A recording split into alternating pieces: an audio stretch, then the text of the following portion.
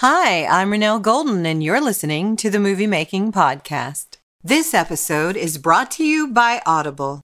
Did you know Audible offers way more than just audiobooks? With an Audible membership, you can enjoy an incredible selection of content like documentaries, immersive spatial audio, and sleep meditations. Movie Making Podcast listeners can try Audible out for 30 days when they use our exclusive link. You'll also get a free credit to use toward any title with your Audible trial. Go to audibletrial.com/moviemakingpod to sign up today. That's audibletrial.com/moviemakingpod.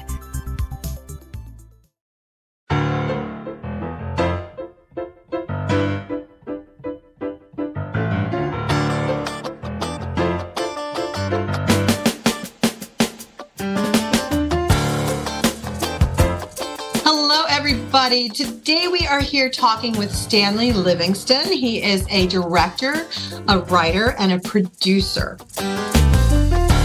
Welcome, Stanley. I'm so excited to have you here talking to us. Thank you. Thank you for having me on. Yeah, I'm really excited to just learn about your career and all the things that you can share with, filmmakers and lovers of film and television. So let's just start at the beginning. How did you get into this industry? Well, my parents moved to California in 1948. 1950, I came along. We lived in Hollywood. And when I was very young, I guess about 2-3 years old, my parents took me to a swim school in Hollywood. Oh. And they wanted me to learn how to swim. And there were a lot of Hollywood-type people there.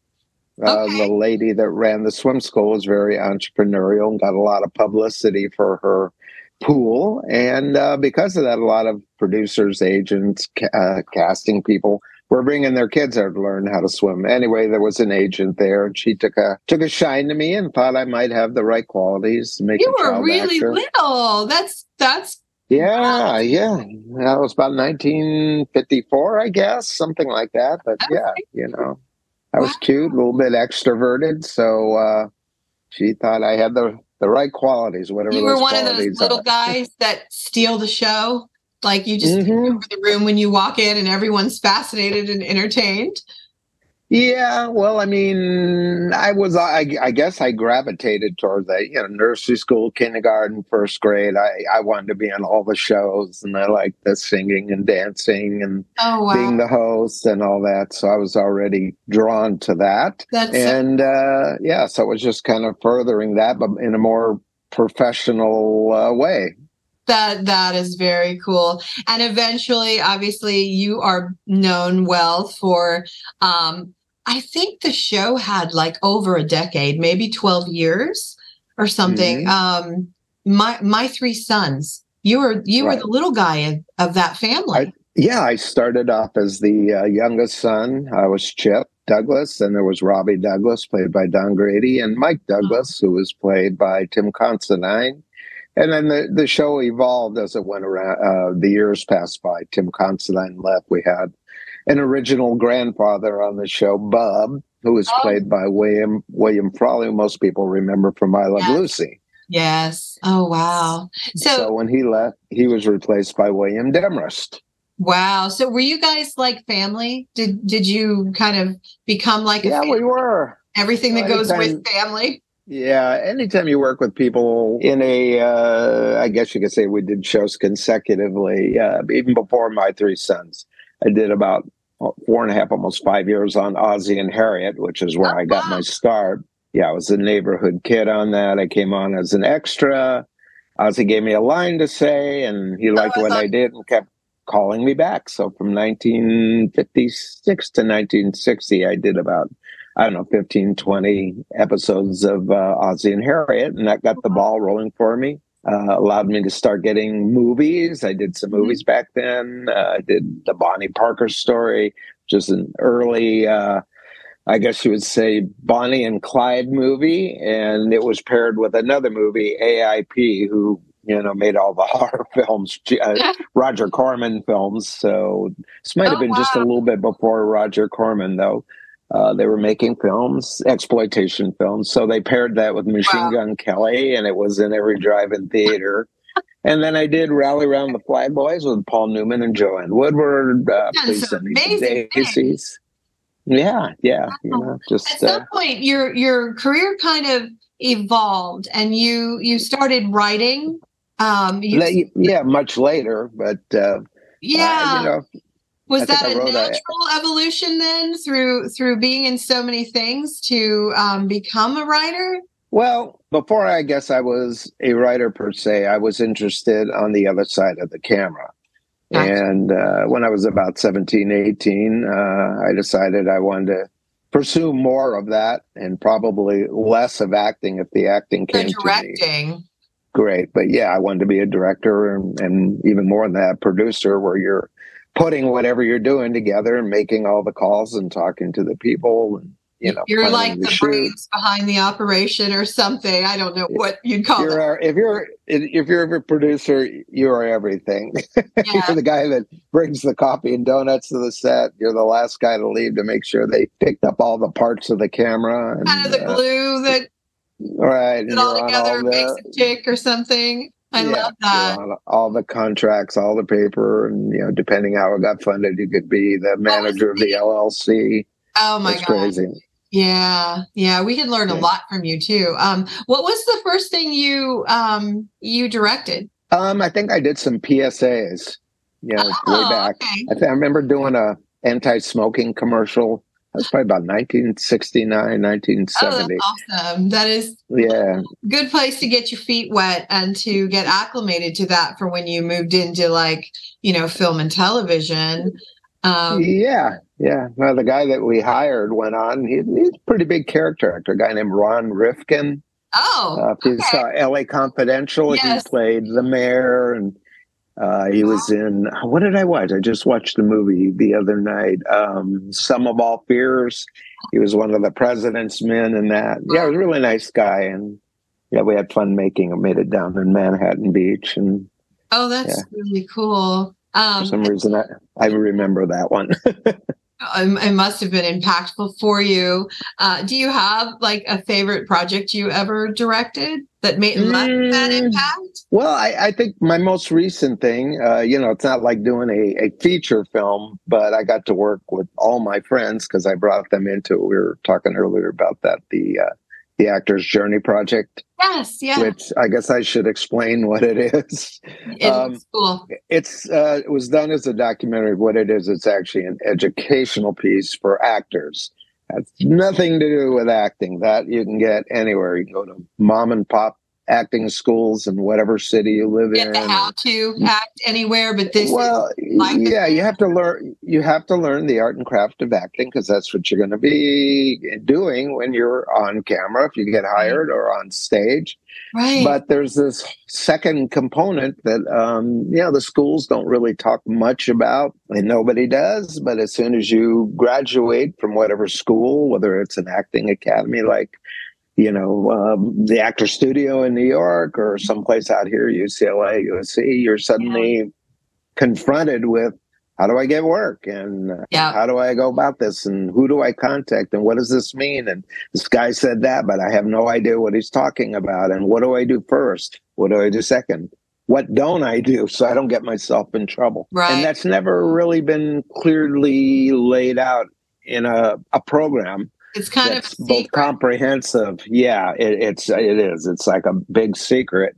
Yeah. And it forces actors to kind of go off and learn it on their own or rely on other actors to get information. Yeah. And they're the worst, even if they're a couple of years ahead of you. They're still scrambling in the dark and trying to figure it out themselves. So I thought, why not a program that would teach actors all of this stuff that it took us maybe 10, 20 years to learn? It's brilliant. And just it's needed. Give it to actors who've just gotten out of school and are ready to pursue this. Yeah. And not that, it's still not easy, but it's a lot easier if you know what you're doing. Yeah. And what I see a lot of actors, that I obviously I interview them here and I've cast them and worked with them over the years, but I see a lot of them. And it's true for anybody in the industry, but they end up in kind of, I don't know how to describe it, but it's like a sink or swim. So they want to be this actor, but how do you survive? How do you buy groceries? How do you pay the rent? How do you get yourself in front of the right people? Like it's this, and my heart goes out to everybody doing this because obviously we have to love it and have a passion for it if we're going to survive. But I think something like what you're putting together sounds like it could fill in some of those blanks and add to their success. Yeah, we talk about that. I mean, what you have to keep in mind is that every actor you see on screen, whether they're a big star, a mid-level star, or, a working actor, have gone through those problems and those crises that come about as you're making your way into the industry and trying to surmount that wall from being outside the industry into the industry. And we have a whole segment on what a lot of actors have done and recommendation. Yeah, the actor's journey, it's not just actors giving advice. I thought, well, that's good, but it's kind of myopic in that you're getting this one point of view. So my idea was I wanted to bring in everybody that's kind of in the picture and related to having a career in show business. So I brought in directors, producers, executive producers, showrunners, casting directors, agents, managers, talent managers. I even had the president of the Screen Actors Guild at the time we shot. Right. Also the president of the Directors Guild at the time we shot. So you're literally getting the information for people that have done this 20, 30 years. And that's very cool. I like to say they're the horse's mouth you're getting it from. I love that. Yeah. That's very, very cool. It sounds like something that could be very helpful to them. Well, it is important who you're getting information from. One of the big problems is people, they go to the school, take the classes, and they assume their acting teacher knows everything and has revealed everything. And that's just not the case. What happened is the people that become acting teachers, maybe, when they finish, tried to get in the business, and some of them got a little bit of work, but they didn't stay there really long enough to get a full understanding themselves of how the industry operates, what the processes are, and what you're going to be expected to do and know if you're an actor. So they turn to teaching it. Yeah. So they've got nothing to give their students in that area, and that's really been or the now the biggest what? problem What do of all. do? Yeah. What do we do? And it's like, I can't help you. I didn't do it. I became an acting teacher. So if that's your career goal, then take the acting classes and become an acting teacher and get a degree and whatever. But if you're trying to actually get inside the industry, you need this other component.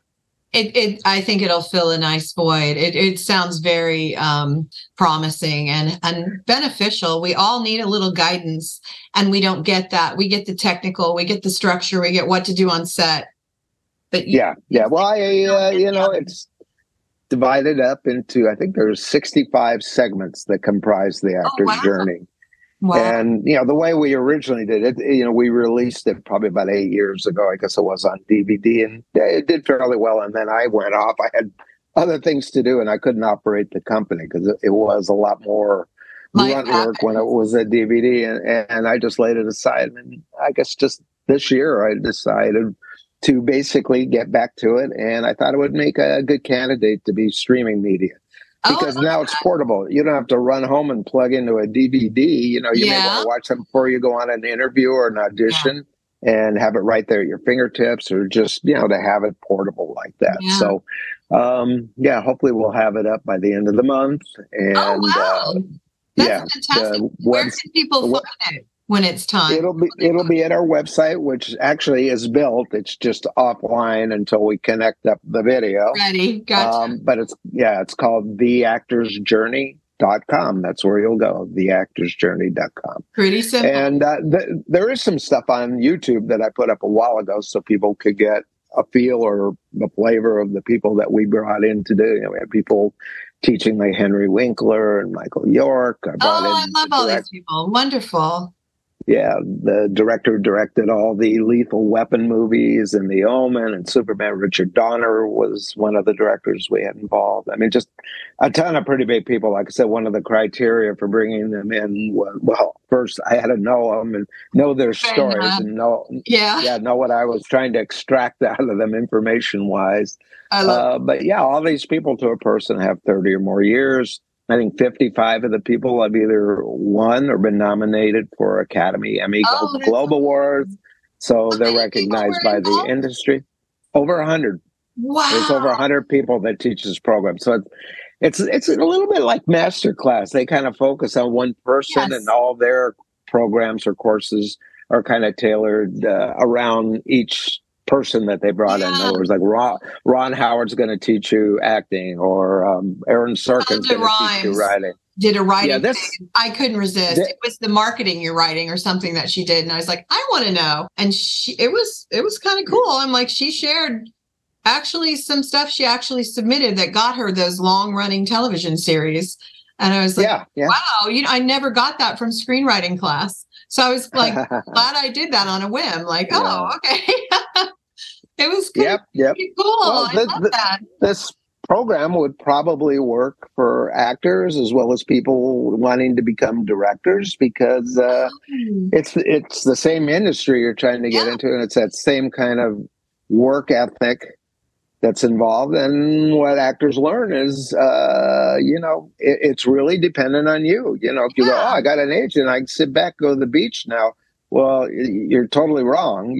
They work in conjunction with you, but you're still going to do most of the heavy lifting. The footwork. You need to do the footwork and the investigative work. And, you're constantly, even though you'd maybe graduated and got a degree in acting, you're still expected to be training and keeping your skills totally sharp. So it means you're in an acting school your whole life, basically, if you're going to be an actor, because you can go rusty pretty quick. Yeah, so you need to fall in with some people. Yeah. And, it's good to mix it up, not just get in an acting class, but get in, see what it has to offer, learn it, and then move on to another person who's teaching this, who might have, a little bit different point of view and different skills that they're teaching. So it's like the work, you do a certain kind of work, but then the next time you work, you may be playing somebody completely different and involves different skills. So it's required. I think a lot of people are, one of the biggest mistakes I think actors make is some of them luck out.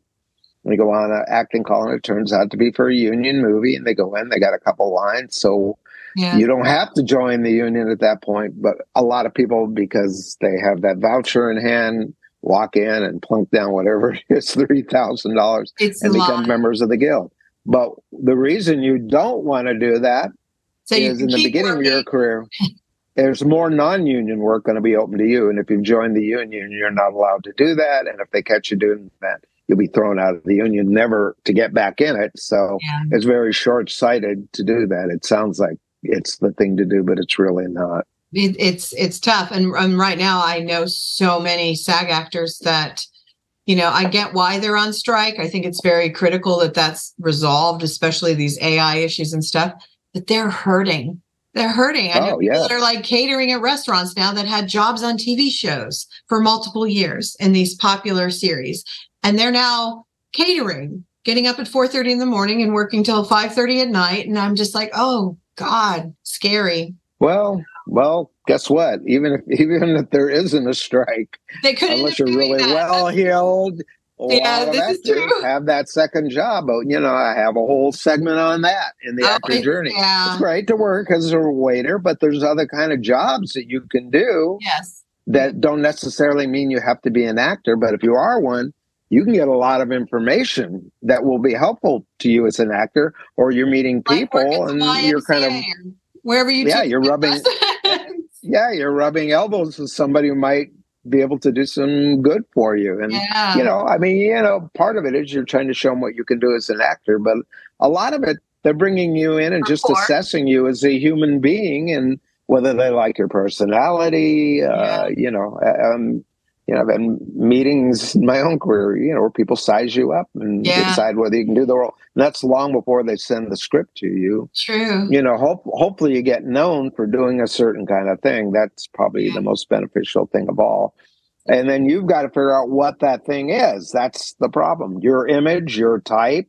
Yeah. You nail that down, you can be going, I think I'm a leading man, when you're not. And if you keep going out on roles like that and you're never booking a part, well, there could be that may be in your mind's eye, but not the industry's mind's eye. It's how do they see you, and to determine that so you can figure out what you're right for. Not everybody's right for certain roles. So that's true. And they have to be okay with that. And that's something I watch a lot of people come to terms with. And, even me as a writer, because that's what my primary thing is, it's tough sometimes because people want something that might not be what I do. And like comedy, don't ask me to write comedy. I can make you cry, but I probably can't make you laugh. Maybe in real life because I'm sort of weird, but I don't think I could do it in my stories. But so you've watched this industry change over the years. What do you think about that old adage, sort of that people need to move to Hollywood to get into Hollywood? Do you think that's still true today? Does it still help?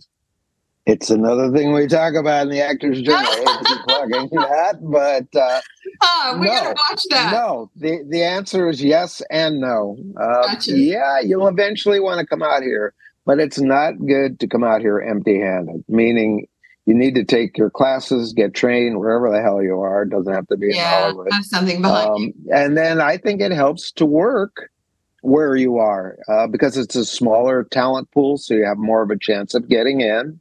And then whatever you can do, what you really want to come out here with is a reel of some sort. Whether you did it by working in independent films that were shot in your city, and films are shot all over. They're not just in LA or New York or Florida anymore, but they're all over. Here in Orlando. So what you want is you want a good piece of film on yourself. Yeah, that counts more than anything. And if it's commercials and film part. Because what happens is the reason you want that is when you do move to Hollywood, you've got something to show an agent that's out here and they can see your work. One thing is meeting you, but what have you done and what do you look like on film? And, they'll judge your capabilities. Right. And here's the other thing. If you come out here with nothing, there are people that are here that got here before you and that are starting to make their way into the industry. It's a numbers you're one of many. All right, you've got your reel from Cleveland, which may be some local commercials or maybe an independent film shot here. The people that are here and have been here a while, they have the same clips. However, it's on primetime TV, it's on primetime cable shows. They have scenes with the stars of the show in the clip with them, talking to them, and that trumps whatever you're coming here with. I mean, it's better than nothing because you have to have that to get in. But that's really what you're trying to do is get yourself cast and hopefully cast in a scene where, you have dialogue, even if it's, a couple lines, but you're holding the door for Al Pacino or you're, talking to Ben Affleck for 2 minutes. Here's your car keys, sir. That's better than anything there. You can get. Yeah, I love that. So, we teach people to, that is really what you're aiming for at first. And, just being attentive, and don't. The other things, people think they shouldn't do extra work. I'm completely against that philosophy. I think as long as you're not in the union, I think you're better off getting hired as an extra, not really to be the extra, although you'll do that work, but you're there to observe, see how this stuff's done, see how that director works, see how the actor that's working with that director works. So if you're paying attention and not just there eating up the catering, or talking to girls or other extras. That's work. Yeah. So, and you want to be dependable, no matter what you're doing, whether it's an extra or whatever. And, you want your ear to the ground because sometimes actors don't show up and they immediately will turn to an extra and go, anybody here have any acting experience? Yeah. And, a hand will go up and you just replace somebody and you went from somebody... Right, who wasn't, and you came in as an extra, but sometimes it's not just a line. You'll have a whole scene with 2 pages of dialogue. It can happen. Yeah, I've seen it happen. Amazing. What do you think about? Because things are so different from like even 80s to now. What do you think about actors and social media and branding themselves? It's kind of, I guess, a measuring stick or a yardstick of popularity, but I'm like, how does this really work? I mean, I don't know, and I have a lot you can look at those numbers and go, wow, this guy's got like 100,000 people following him or 200,000 people for this girl. You're maybe not making money. You got friends or followers. I don't know how that translates. But to them, I don't really know what it says. To me, out of the era I came in, it didn't mean a goddamn thing. Yeah. I was on a show that had 60 million people watching it every week. But when it came time to get out there, when I was an adult actor trying to go, from say being known as a TV actor and maybe slightly stereotyped to get into films. There was a lot of casting directors that wouldn't see me because I had just come off a TV show and they felt I was too well known as the character that I played. And my take on it is, hey, potentially 60 million people will come and see me. Yeah. I don't know about the other actor. So you're missing out, not me. Yeah. You are. So, I had a fight. We're kind of from the same time period. So, yeah. Yeah. Wow. I mean, that was short sight. That changed, though, in the 80s, 90s, when you saw people who were on TV shows, like all the people in Friends say got a shot at a movie career. That was something that was just not going to happen. The doors were slammed in your face. If you've been on that show back in the 60s, Friends, that would have been the end of your opportunity. We don't want to see you. We know you're Jennifer Aniston, but that's the problem. You're Jennifer Aniston. Where, those people that did it at least got a break. They got to graduate in the film industry. Hopefully they got into a film that resonated, whether they were responsible for that or not, I don't know, but the fact that you're in it. But that can happen to everybody. What you're looking for is a part that can transform your career. And I mean, certain films have done that for actors. If you look at a film like American Graffiti, I mean, everybody that worked in that film ended up with a career afterwards, whether it was on TV or movie career. I know Paul Lamette, did a bunch of really high profile films. Ron Howard, went on to a couple other films, and then Happy Days, and then finally to a directorial career that's really what he wanted to do anyway. So it kind of opened a lot of doors for him. I was watching everybody. Is it Henley Winkler? Yes. I was watching him recently in the work he was doing in the show Barry. And my God, I just love him and what he can do on screen. And it was funny because, I grew up with those shows and, we always thought of him as the Fonz. And I remember going, wow, watching Barry, his character in particular, I'm like, oh my God, he's so good. Just so good. Well, he was a good actor right from the start. He was. He sort of overcame being a stereotype. He was right on the edge of them giving you another chance and maybe realizing, wow, 100 million people like the Fonz, 1% come, it's 100,000 people coming to your movie. Hey, 10% anyway. But wow. And then, it helped that the people that you're working with, one of them was Ron Howard. Guess who used that does help. Winkler? Yeah. It does. But it would be such a shame, like, for people to be stereotyped and not get those opportunities. Like, it's better now, but it's a very short window. You get a couple chances if you have a success and people want to use you again. The second you have a bomb, it's like, bam, you're done. And you got to do this all over again. I mean, your agent can drop you even though you had success. It's very fickle industry. A little bit scary. What you don't want is I tell people, you want success, but you don't want it too early in your career because you really need to learn the industry and the components that I'm talking about for that happen.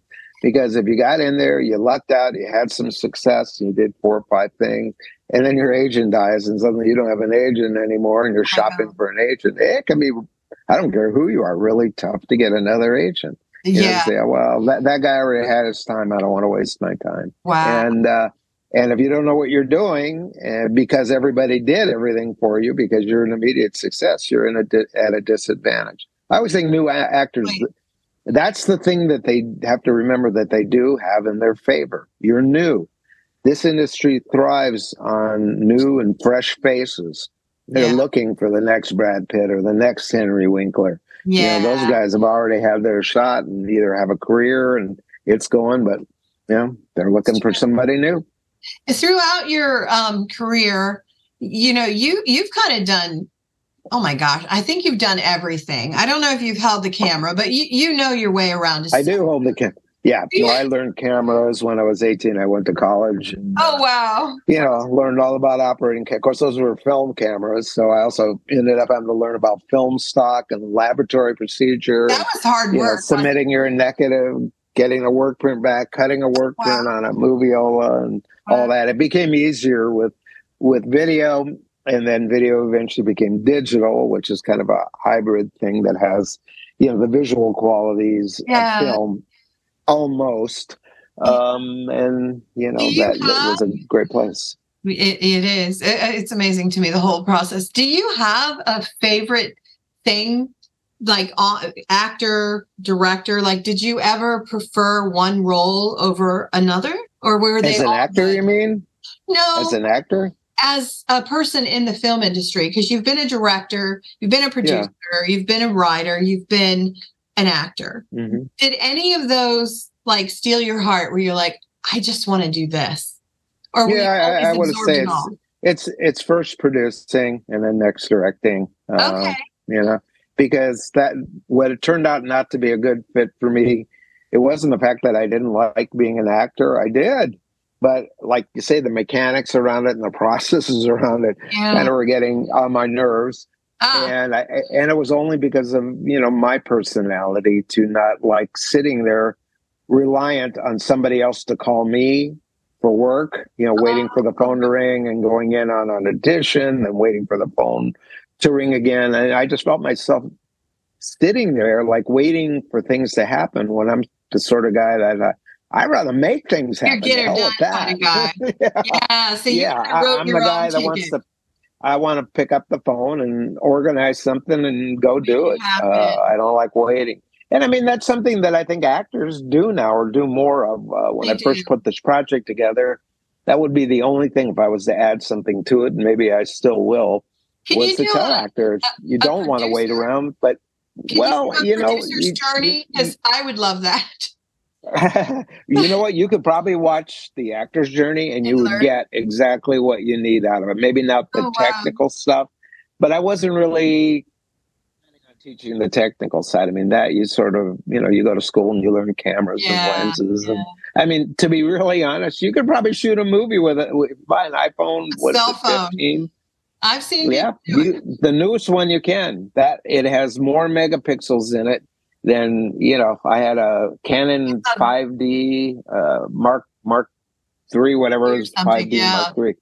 Wow. And it only had like 24 megapixels full frame, but, you have this huge dynamic range and you could use lenses. But if you're careful and know what you want, you could shoot it. The only thing you can't do with it is record the sound.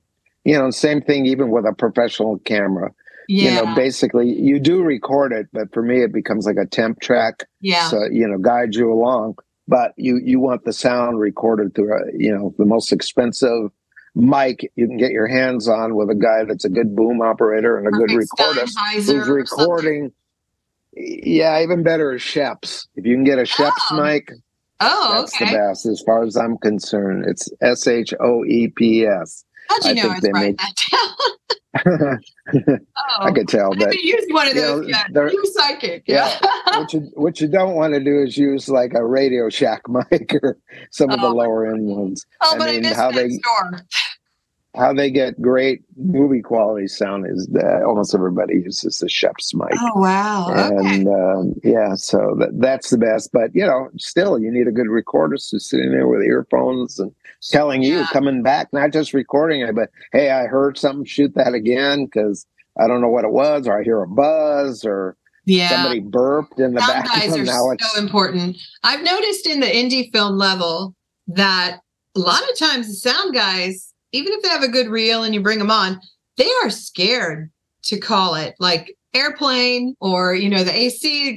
They don't say a thing and you don't know until you're in close. They need to be given permission to call it because the bottom line is when you make a film, and like I said, it's pretty easy to get it look good just because of the dynamic range and what, even if you shot it with a Airflex or you shot it with an iPhone, it looks good if you've lit it right. But where the audience is not forgiving is if the sounds are tinny like this. Oh my God, yes. And which is what you're going to get. And that you can't fix that. So that's why, when you look at Hollywood studios, when there's a scene on the freeway, that's why they take over the freeway and there'll be just a couple cars there and they'll put in the traffic sound later at the level they want it. So they get the dialogue completely clean or as clean as you can get it. Yeah. That's what you're striving for. But if you don't do that when you're shooting, or you allow sounds or buzzes to be there, they're baked in. It's underneath the dialogue, and there's not much you can do about them. We fix it in post is BS. Yeah, it's not good. And ADR, I have never loved how it comes out. It works if you have to, but I don't love it. It always sounds flat to me. And then you try and put some ambience under it, or room tone, and even still, you can always tell it's been recorded somewhere else. Yeah, you really can. Have you? Are you still actively or like producing and doing things, or are you just working on the actor's journey right now? I'm working on the actor's journey right now because I just want it off my plate of things off my desk. I must do it. And it was such a long and tedious project because I had to go out and raise the money for it, which was that took longer than making the whole thing. Oh wow! Involved with some people that raise money and brokers and attorneys and all that kind of stuff. You have amazing people. Yeah. And then you go to shoot it. That's kind of like an actor. That's your reward. I always tell actors, when you're looking for work and doing the things you should be doing, that's the work. When you get a role, that's not work. That's the reward. Work is the work to get work. Yeah. Oh, that's your reward for whatever you did to get that job. And same thing if you're a producer, you struggle for years to get something done. And then, when you get the money, you probably shoot it in 2 months and then it's over and it's in post. So it's like, wow, I went through all that for just this little period of time, but that's it. Post-production is really long. Does that count? Yeah.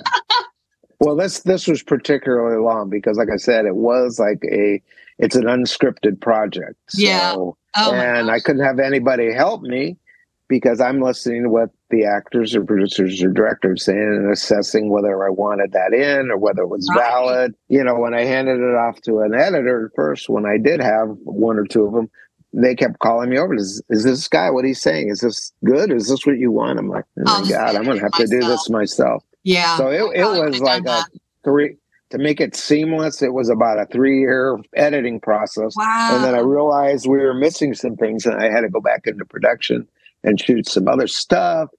And then I thought I would bring in a host, get a celebrity host for it. Oh. And well, you didn't really thank God need one. Names will be not mentioned here, but they got busted for drugs. I'm like, if I would have used them and they would have been my host, that would have been the end of my project. Oh, it's like, great, you got a guy who's got all kinds of problems, who's now doing drugs and probably going to do time. You know what? And I just thought, you know what? I trust me. I'll show up. I know what the stuff is. And I'm not teaching it. So I'll just get you from segment to segment. And that'll be my little contribution here. And, That's cool. The big fish, they'll tell you what to do and how to do it, So that's the way I ultimately did it. But that scared the hell out of me because it's just like, wow, you could have, 5 years of your life erased because of some jackass that God, not what he's seen. So it is what it is. What one final question, and then I would love to do our 5 for 5. They're just goofy questions so people can know about you as a person. They're not too personal though. But what advice would you give somebody, actor or otherwise, entering the entertainment industry? Well, like I said, the main thing is getting yourself educated. Educated in 2 ways. One, on the acting side, the art and craft of acting, which doesn't end even though you graduated from some school or academy. Right. It goes on and on and on. I mean, there's other reasons that it goes on. You're meeting other actors, you're meeting other people, you have your ear to the ground. If you're graduating, you're just by yourself, you're dead in the water. Yeah. And then that other component, the business side, which is probably as important. I mean, you can't be an actor without learning how to act. But the other side is you won't be an actor unless somehow you're able to learn the business of acting. Yeah, it's just it just takes too long. You'll run out of funds. You'll be disgusted, disenchanted, frustrated. All the words of like, wow, I thought I was going to be welcome. Especially people that go to Yale or Harvard and have spent north of $100,000. And they're I thinking think the that's industry is a waiting kid. for them with open arms. Nobody cares. They No. don't even care that you went there. That's the crazy part. Yeah. They care about Yeah. what's on your demo reel. Yeah, they just care. Do you look like your picture, and can you deliver when you Mhm. get in the room? Yep. And what do you like, and what can they find out about you to Oh make my sure gosh, you're so true. reliable? Yeah, Yeah. because they have to get insurance, and if you're a wacko and cause them problems where they've got to use the insurance, believe me, you'll never work again. Oh my God. I never thought of that. That's true. That is true. Well, Wow. that's why I always tell people, look, get whatever you're doing with drugs, get it over with, because you may have to see a doctor before you're approved to be in the video, Do that. or the movie that you're in, and they'll come back to producers and say, "Hey, wow, this guy's got all kinds of drugs in his body." And for the producers, like, well, I'll pass. It's just easier to get somebody that doesn't have those liabilities. There's enough. Yeah. There's next option. It's true. It's just next. Yeah. Wow. Yeah. Wow. Well, you have been awesome to talk to. I bet I could talk for hours just learning, but I'm sure you've got things to do. But I'm going to ask you 5 goofy questions. Okay. Here we go. All right. Question number 1. What's your favorite food? Mexican food. Taco. Mexican's great. I love it. I love it. I'm Even from California. I'm sorry. Did I say that out loud? Yeah. Okay. Next question. What's something non-film related that inspires or motivates you in life? Paintings, like paintings at the museum, but it still crosses back to the entertainment industry. When I first wanted to be a producer, and I thought at times I may have to be the cameraman, I wanted to go there and study what I thought, because you can't really impart that. You have to see something to know what it is. But going to a museum is a great chance, especially in New York, to look at master paintings and look how the people are positioned, the composition, where the lighting's coming from, the lighting source, and trying to remember that. So when you set up scenes, you could turn on a light bulb and that's your thing, but somebody else put the light bulb over here, maybe put a color on it, and maybe shield it a certain way. So you're going from just having light to trying to do something artistic with it. And it all ties back in. Every time I look at art, I see a story. So you kind of are seeing a story. It's beautiful. Yeah, you are. Yeah, I love that. Okay. Next question. This one's hard. I don't know how I'd answer it, but what is something that you have always dreamed of doing, but maybe haven't done yet? That's a good question. Probably traveling more. Although I don't even know if I want to do that in this day and age. Right now, I'm a little scared. Yeah. Like dangerous. Yeah. California. But yeah, it's if you go to Europe, or God forbid you went to Israel, I'd be on a plane coming back. But just about anywhere, there's just crazy people out there, and a lot of them don't like Americans, and you just don't want to be at the wrong place at the wrong time. But, I still would probably like to travel, even if it was just in the United States. It just seemed like I was always working, never got to do it as much. I'd just like to get on a train and go across Canada. Yeah, that would be awesome. That would be cool. Yeah. I mean, I've flown so many times that I don't even look out the window anymore. I roll my jacket up and I go to sleep till we're landing in Washington or New York. Yeah, it's like I've seen that too many times. Okay, train is in your future. Got to go on a train trip. Okay. Yeah. Number 4. What is your favorite song to sing when you are driving in your car? Probably a Beach Boys song. Yeah? I just, I was into the Beach Boys. Well, I was into the Beatles when I always liked the Beach Boys. They came first, and I loved every song that they had out, but somehow I transitioned into the Beatles and kind of thought them as artists. Right. But I went back about 4 years ago and started rewatching and listening to Beach Boys songs, especially the later stuff. And I'm just blown away. And now this really pains me to admit that I think the Beach Boys were better than the Beatles. I mean, if you listen to the music that Brian was creating later, like Surf's Up, or, Warmth of the Sun, those kind of songs are just mind-blowing, for their intricacy, for harmony. Yeah, I mean, well, I liked groups that had harmonies. I remember when I was a kid, because I was always into music. We lived near Hollywood, Sunset Boulevard, where Wallach's Music City was. My dad would go there, and We had little booths where you could audition records. So he'd be in there with his opera records, and I'd have like Chubby Checker, I'd have Chuck Berry, or just different people that I liked, including Beach Boys records.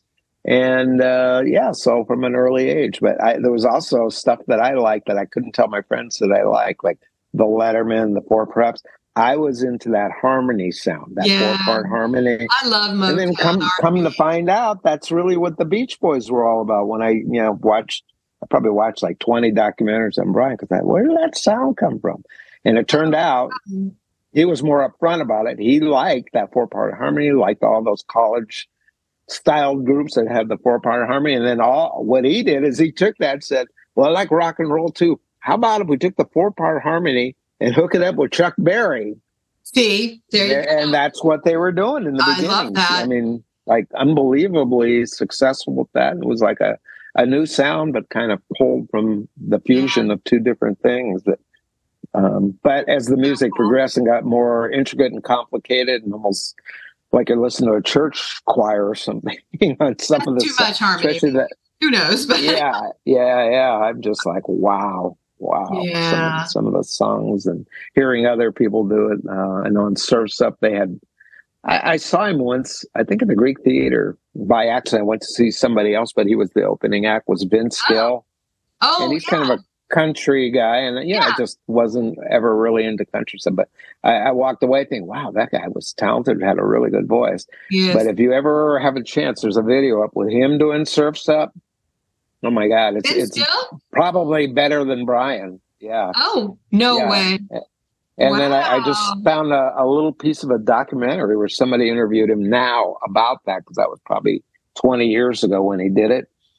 And he said he got invited because it was like a thing where they were honoring Brian Wilson. And he was one of the guys, I think it was David Crosby, Jimmy Webb, him, some other people.